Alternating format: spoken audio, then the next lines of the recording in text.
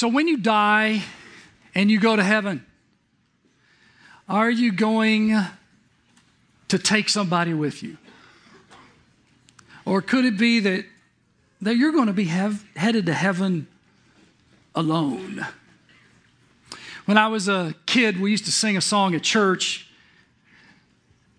It goes like this: must I go and empty-handed? Must I meet my Savior so?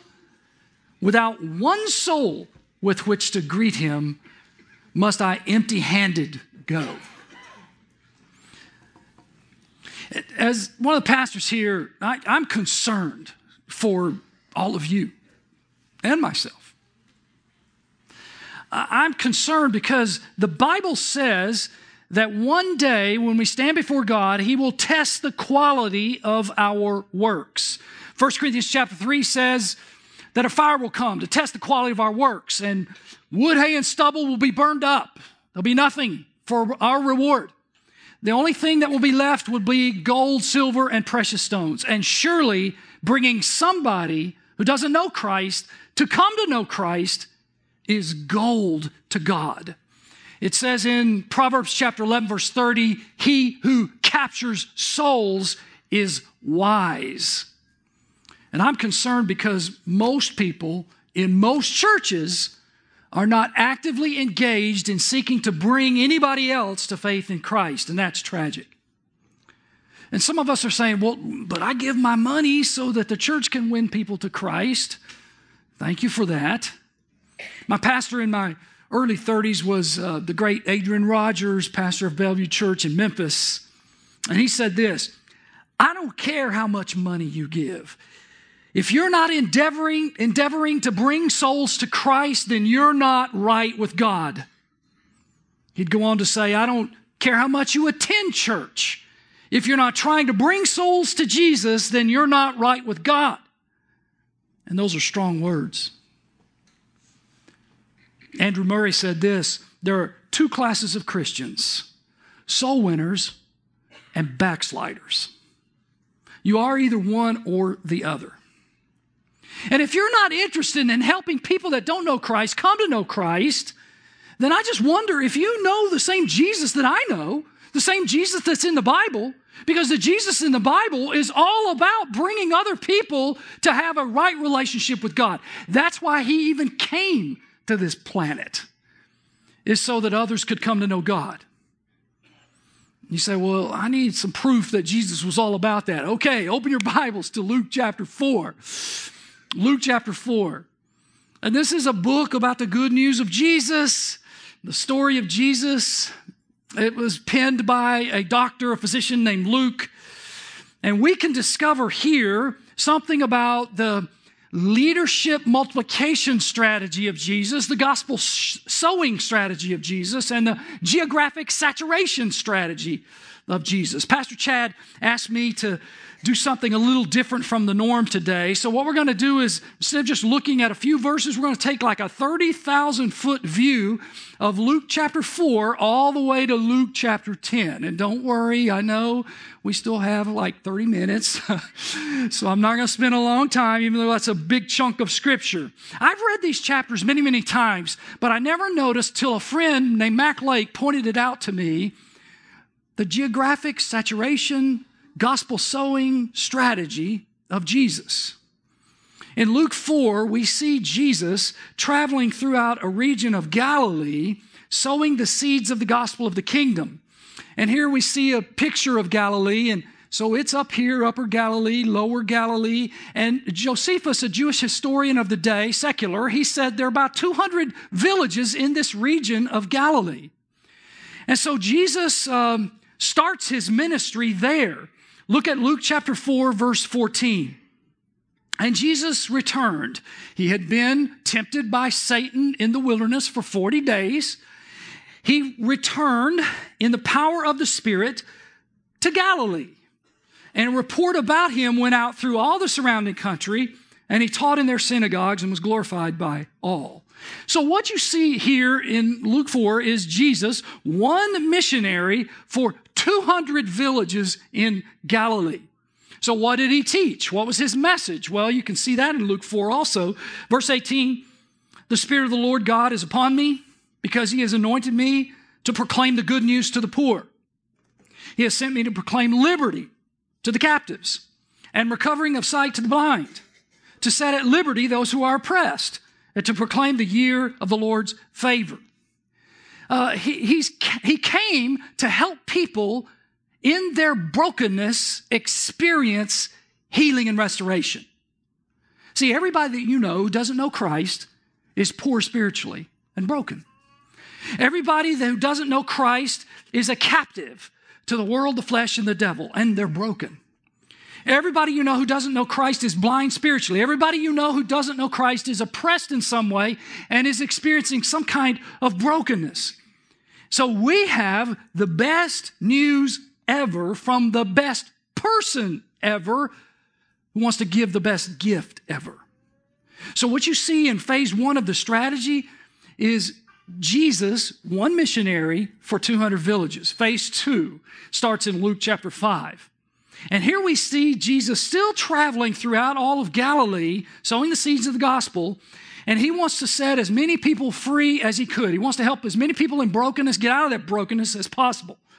So you still have one missionary for every 200 villages, but something's different. Because if you look at Luke chapter 6, verse 12, you see Jesus choosing his followers. In these days, he went out to the mountain to pray, and all night he continued in prayer to God. And when day came, he called his disciples and chose from them 12, whom he named apostles. Now, keep in mind, these aren't the most educated and most cultured people of the day. These guys had marketplace careers like fishermen and tax collectors. And when you read these stories about these guys, you're going, what a bunch of knuckleheads. They're stupid, stinking, stubborn sheep, just like me, right? Listen, don't think just because you haven't been to Bible college or seminary that you can't be used by Jesus to share the good news.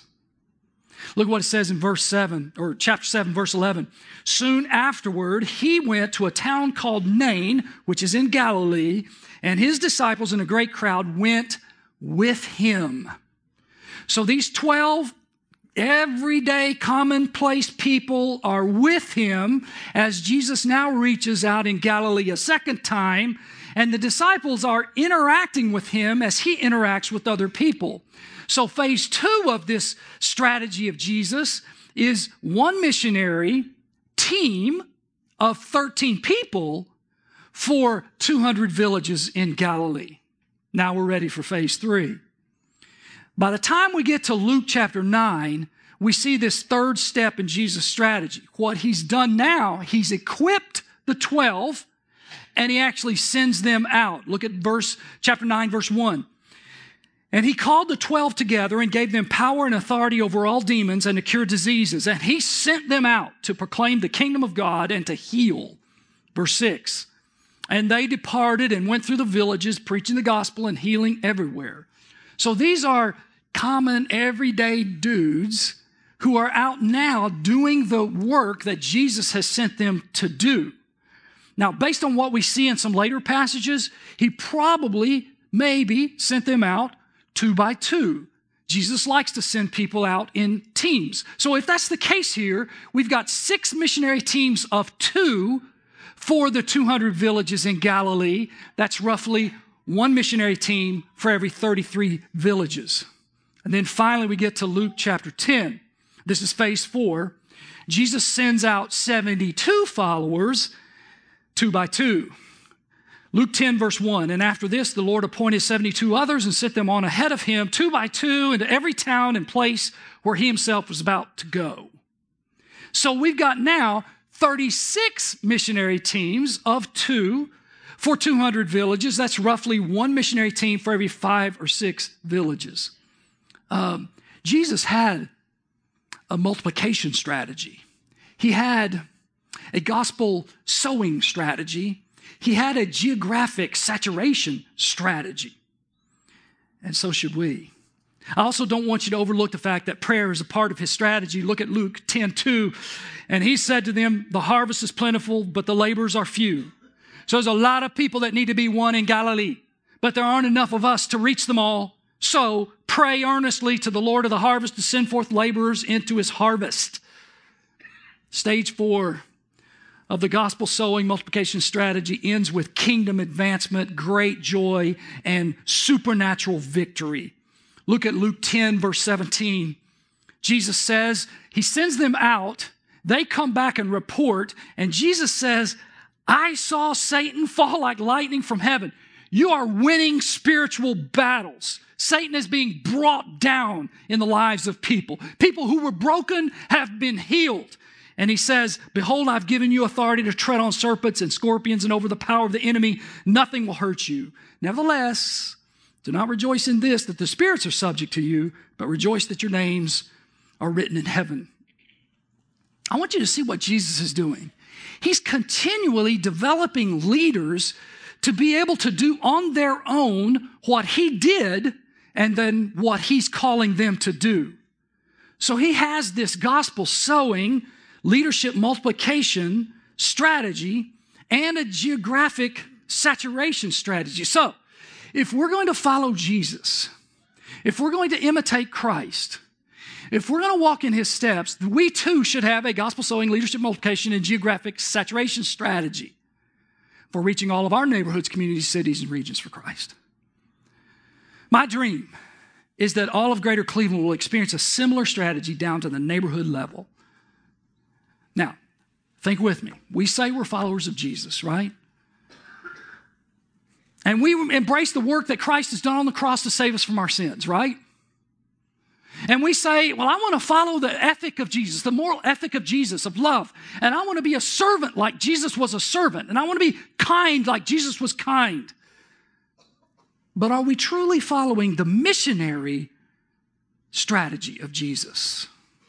Because it's impossible to be a follower of someone and not actually end up like that person.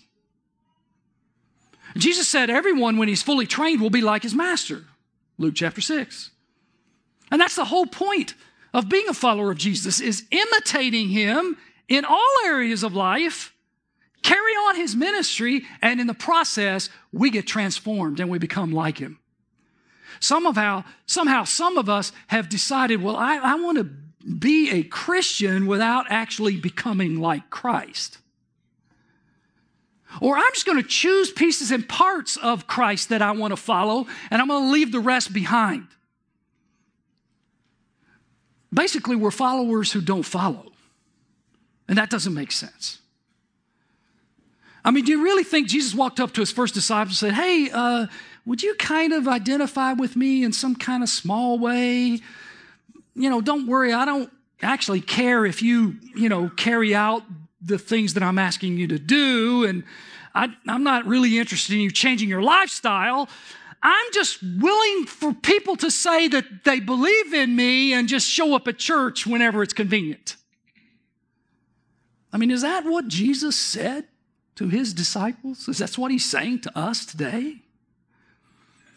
No, I want to be a wherever, whenever, whatever follower of Jesus. I want to be all in. I want to go to heaven and take as many people with me as I possibly can. I want to be a nobody telling everybody about somebody who can save anybody. I want to really follow Jesus, not only for salvation, but for mission. So for you to follow the missionary strategy of Jesus, what needs to change in your life?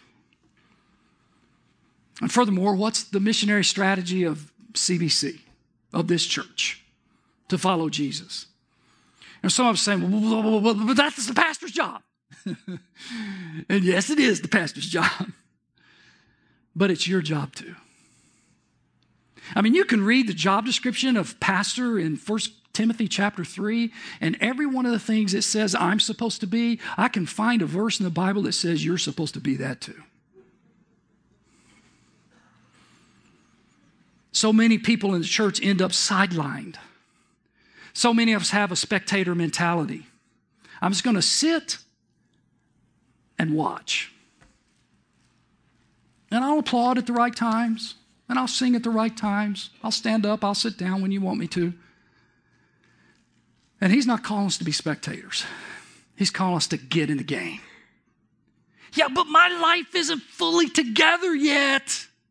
All right, I've been pastor here for 33 years. Guess what? My life has never been together for 33 years. And I know some of you are going, oh, is that true for pastors? If you knew everything there was to know about me, you would never come to this church. And if I knew everything there is to know about you, we would never let you come.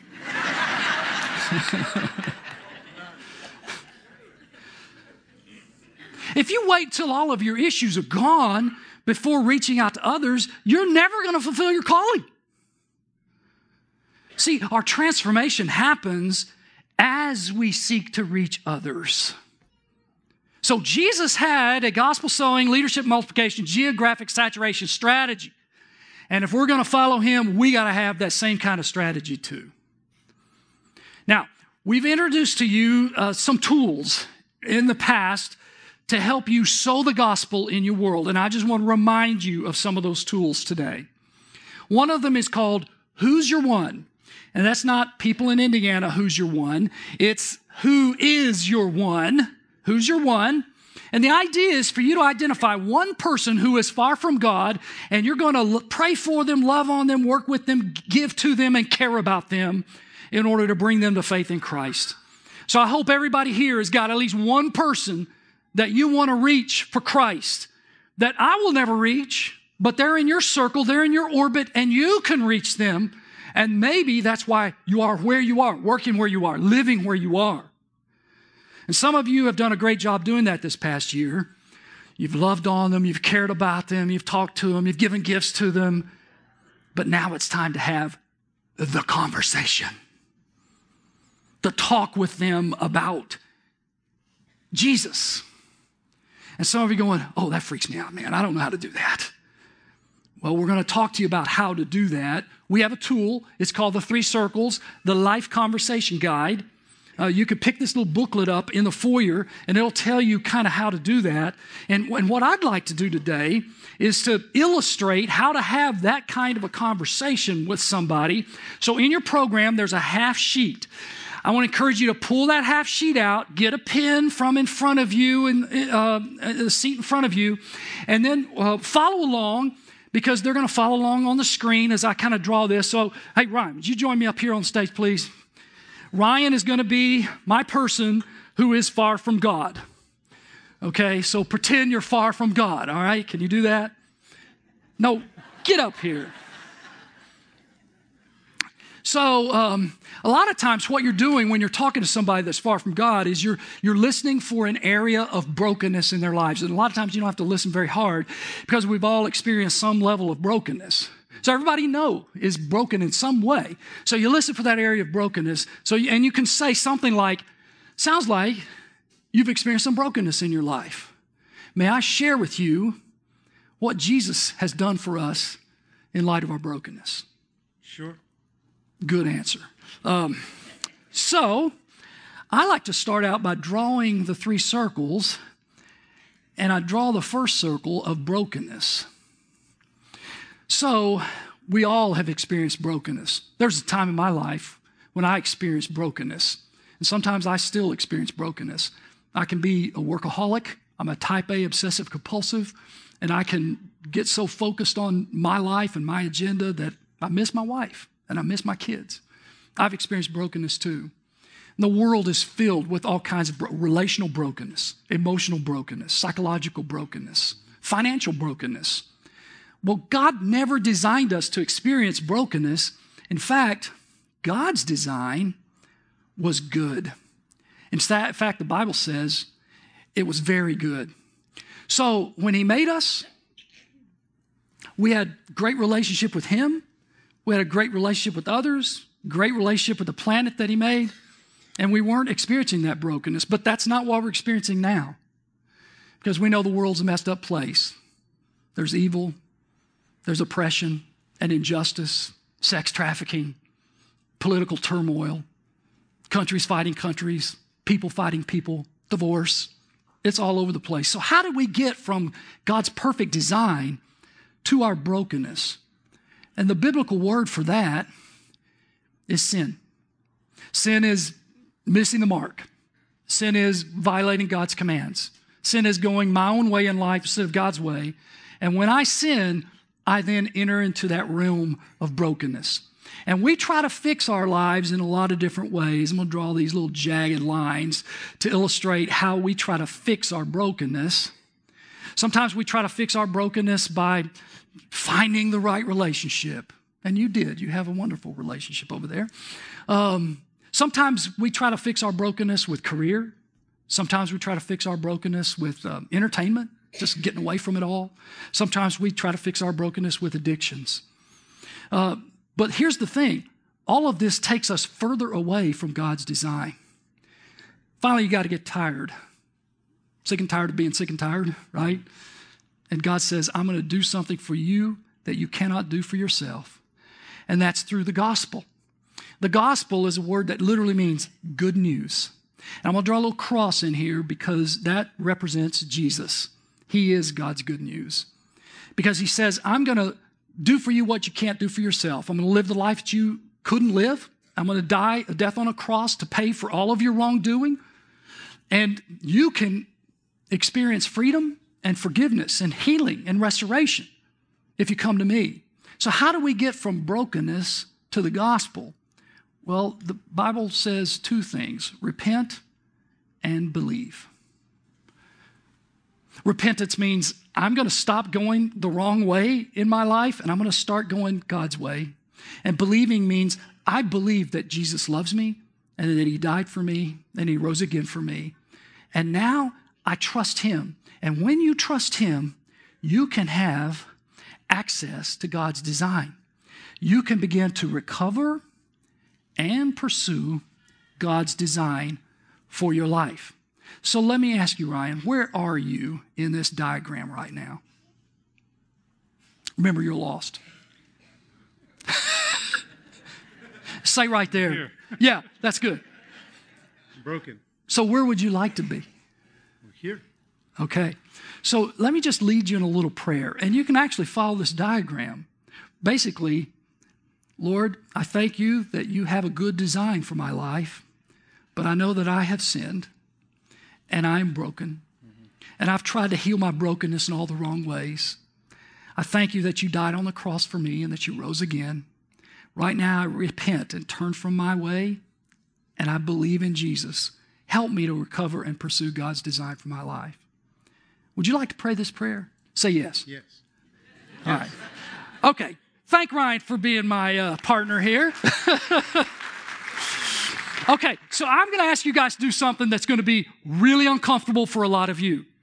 And here's what I want you to do. Flip your paper over, and you have 1.5 minutes to share this with a neighbor, okay? It's 3 circles, 3 arrows, 9 words. You might not get all the words right. I'd be surprised if you do. That's okay. And we are going to take this off the screen, right? That's okay. But I want you just to practice this. Why would I ask you to do something that I know is going to make some of you so uncomfortable? It's because I don't want you to get to heaven empty-handed. I want you to go to heaven and hear, well done, okay? So 1.5 minutes. Ready, set, go. Okay, thank you so much. Again, I know that made some of you super uncomfortable. If I was you, I would be super uncomfortable.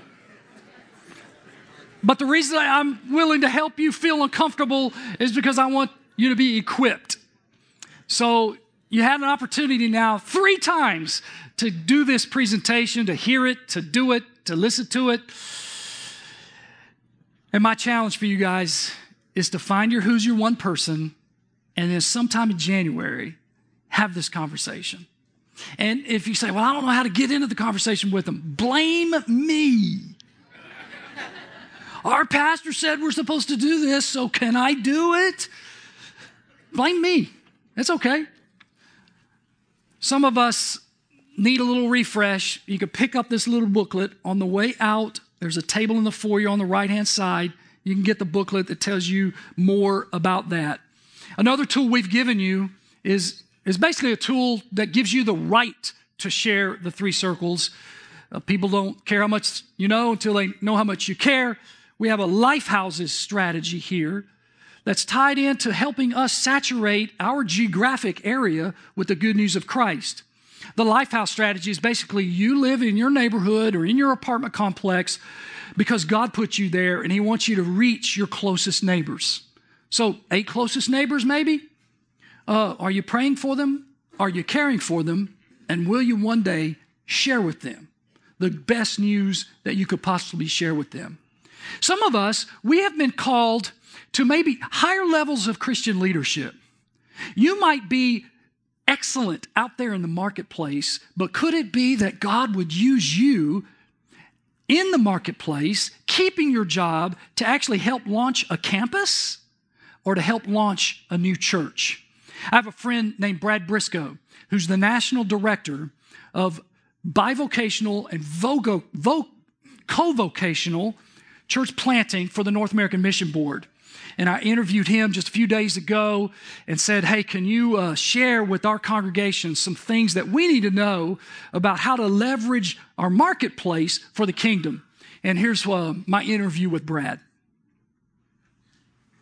On this call with us. So please tell us, what is co-vocational church planting in the first place? Bivocational church planter is someone that has a job in the marketplace that they see as temporary. And their hope is that the church eventually grows to a point to where they can leave their kind of marketplace vocation and focus full time on the church.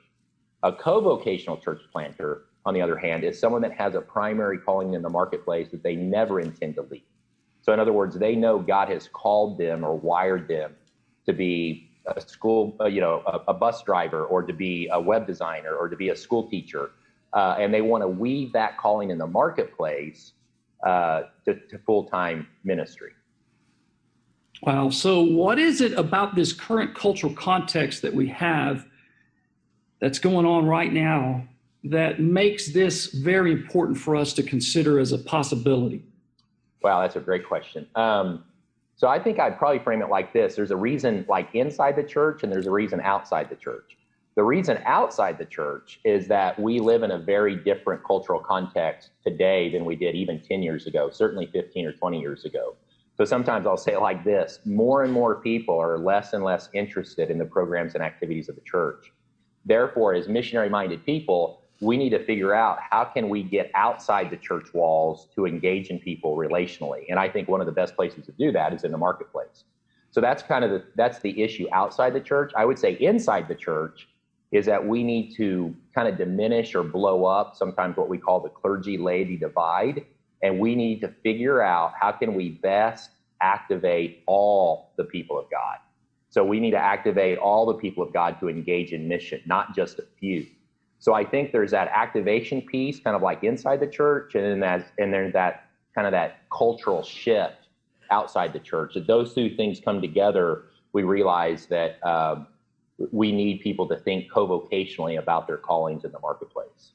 Okay, so I'm a person, let's say, who's doing pretty well in the marketplace, like my job out there in the marketplace, and you're saying, okay, you should think about, is God calling you to be a pastor of maybe a smaller group of people, but all the functions of pastoring you can do? How do I make sure that I am not overextending myself so that I am unhealthy relationally, spiritually, emotionally, and vocationally? How do I manage all that? Yeah, I think there's several issues involved, but the number one most important issue is that we do it with a team. So I think even, if you're in the marketplace, you might be someone that likes to start things. You might not consider yourself kind of the typical pastor shepherd kind of person.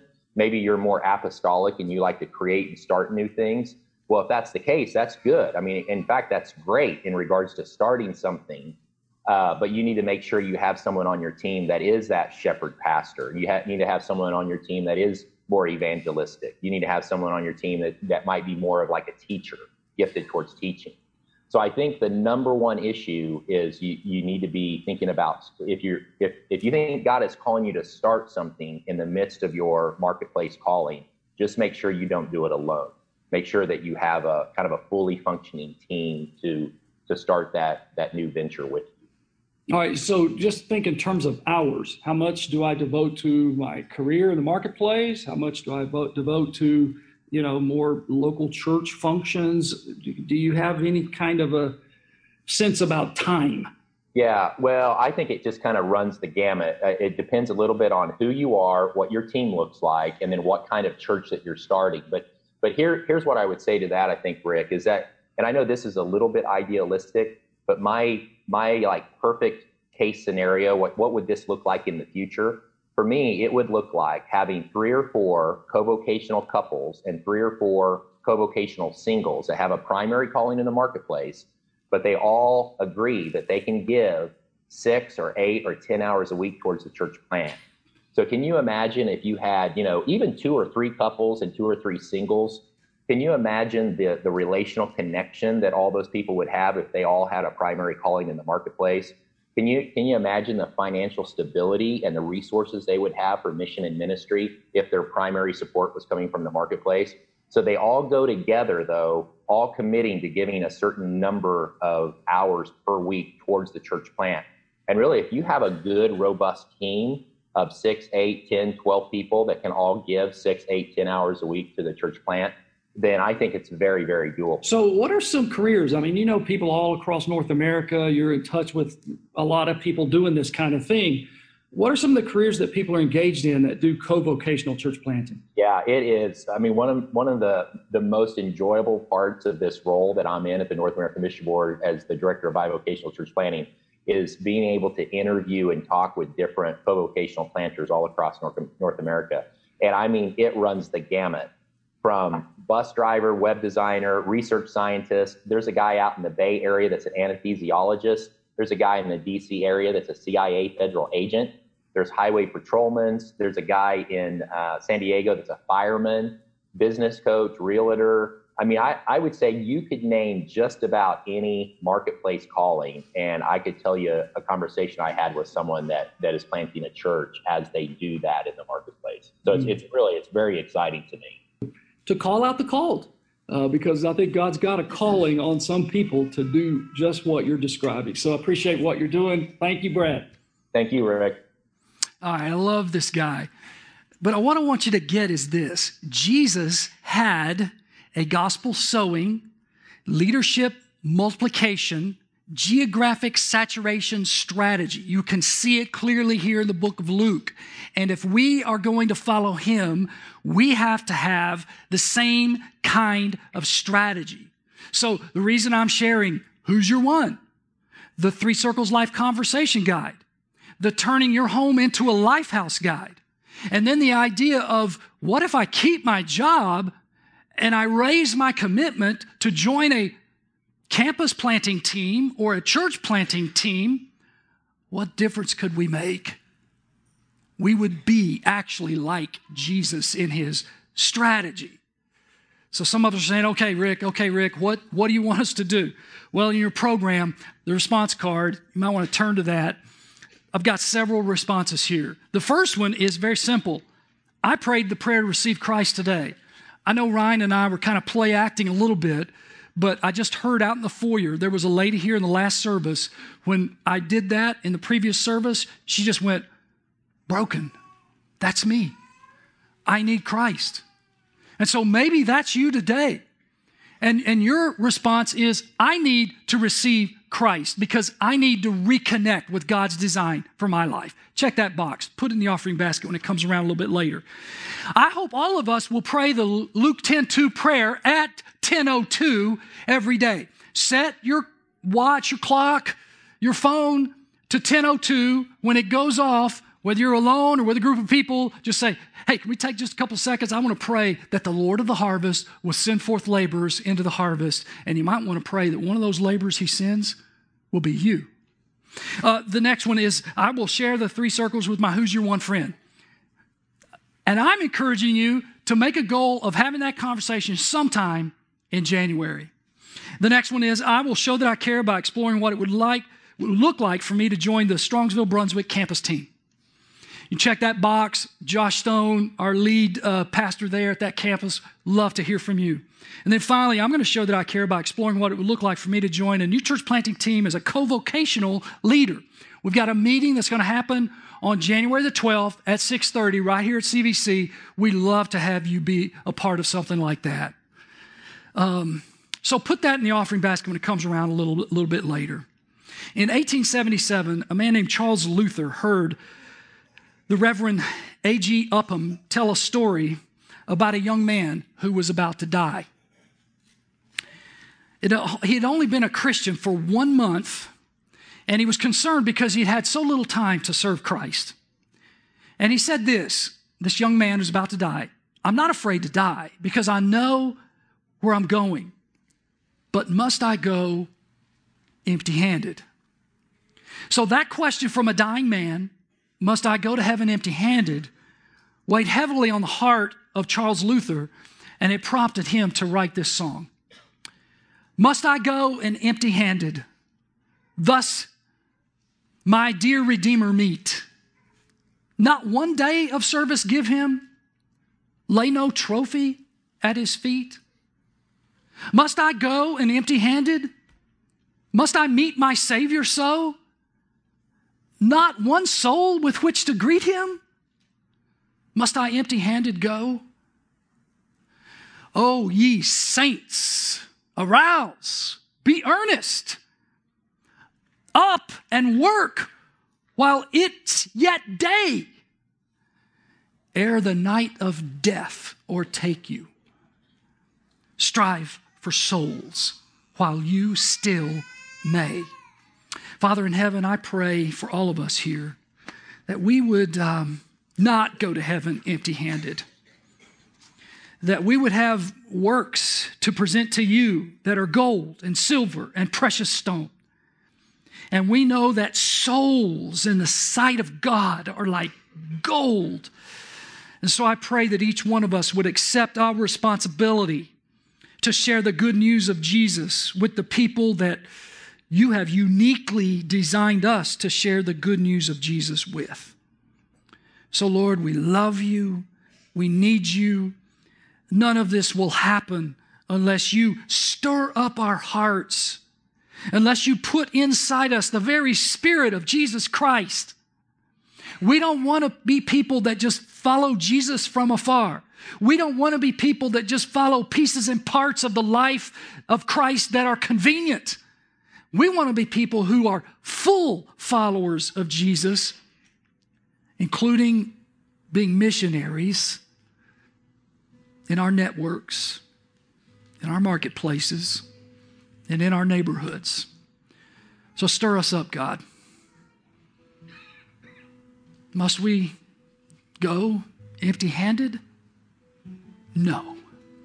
No. Help us to go to heaven and take as many people with us as we possibly can. For we pray it in Jesus' name. And everybody said, amen.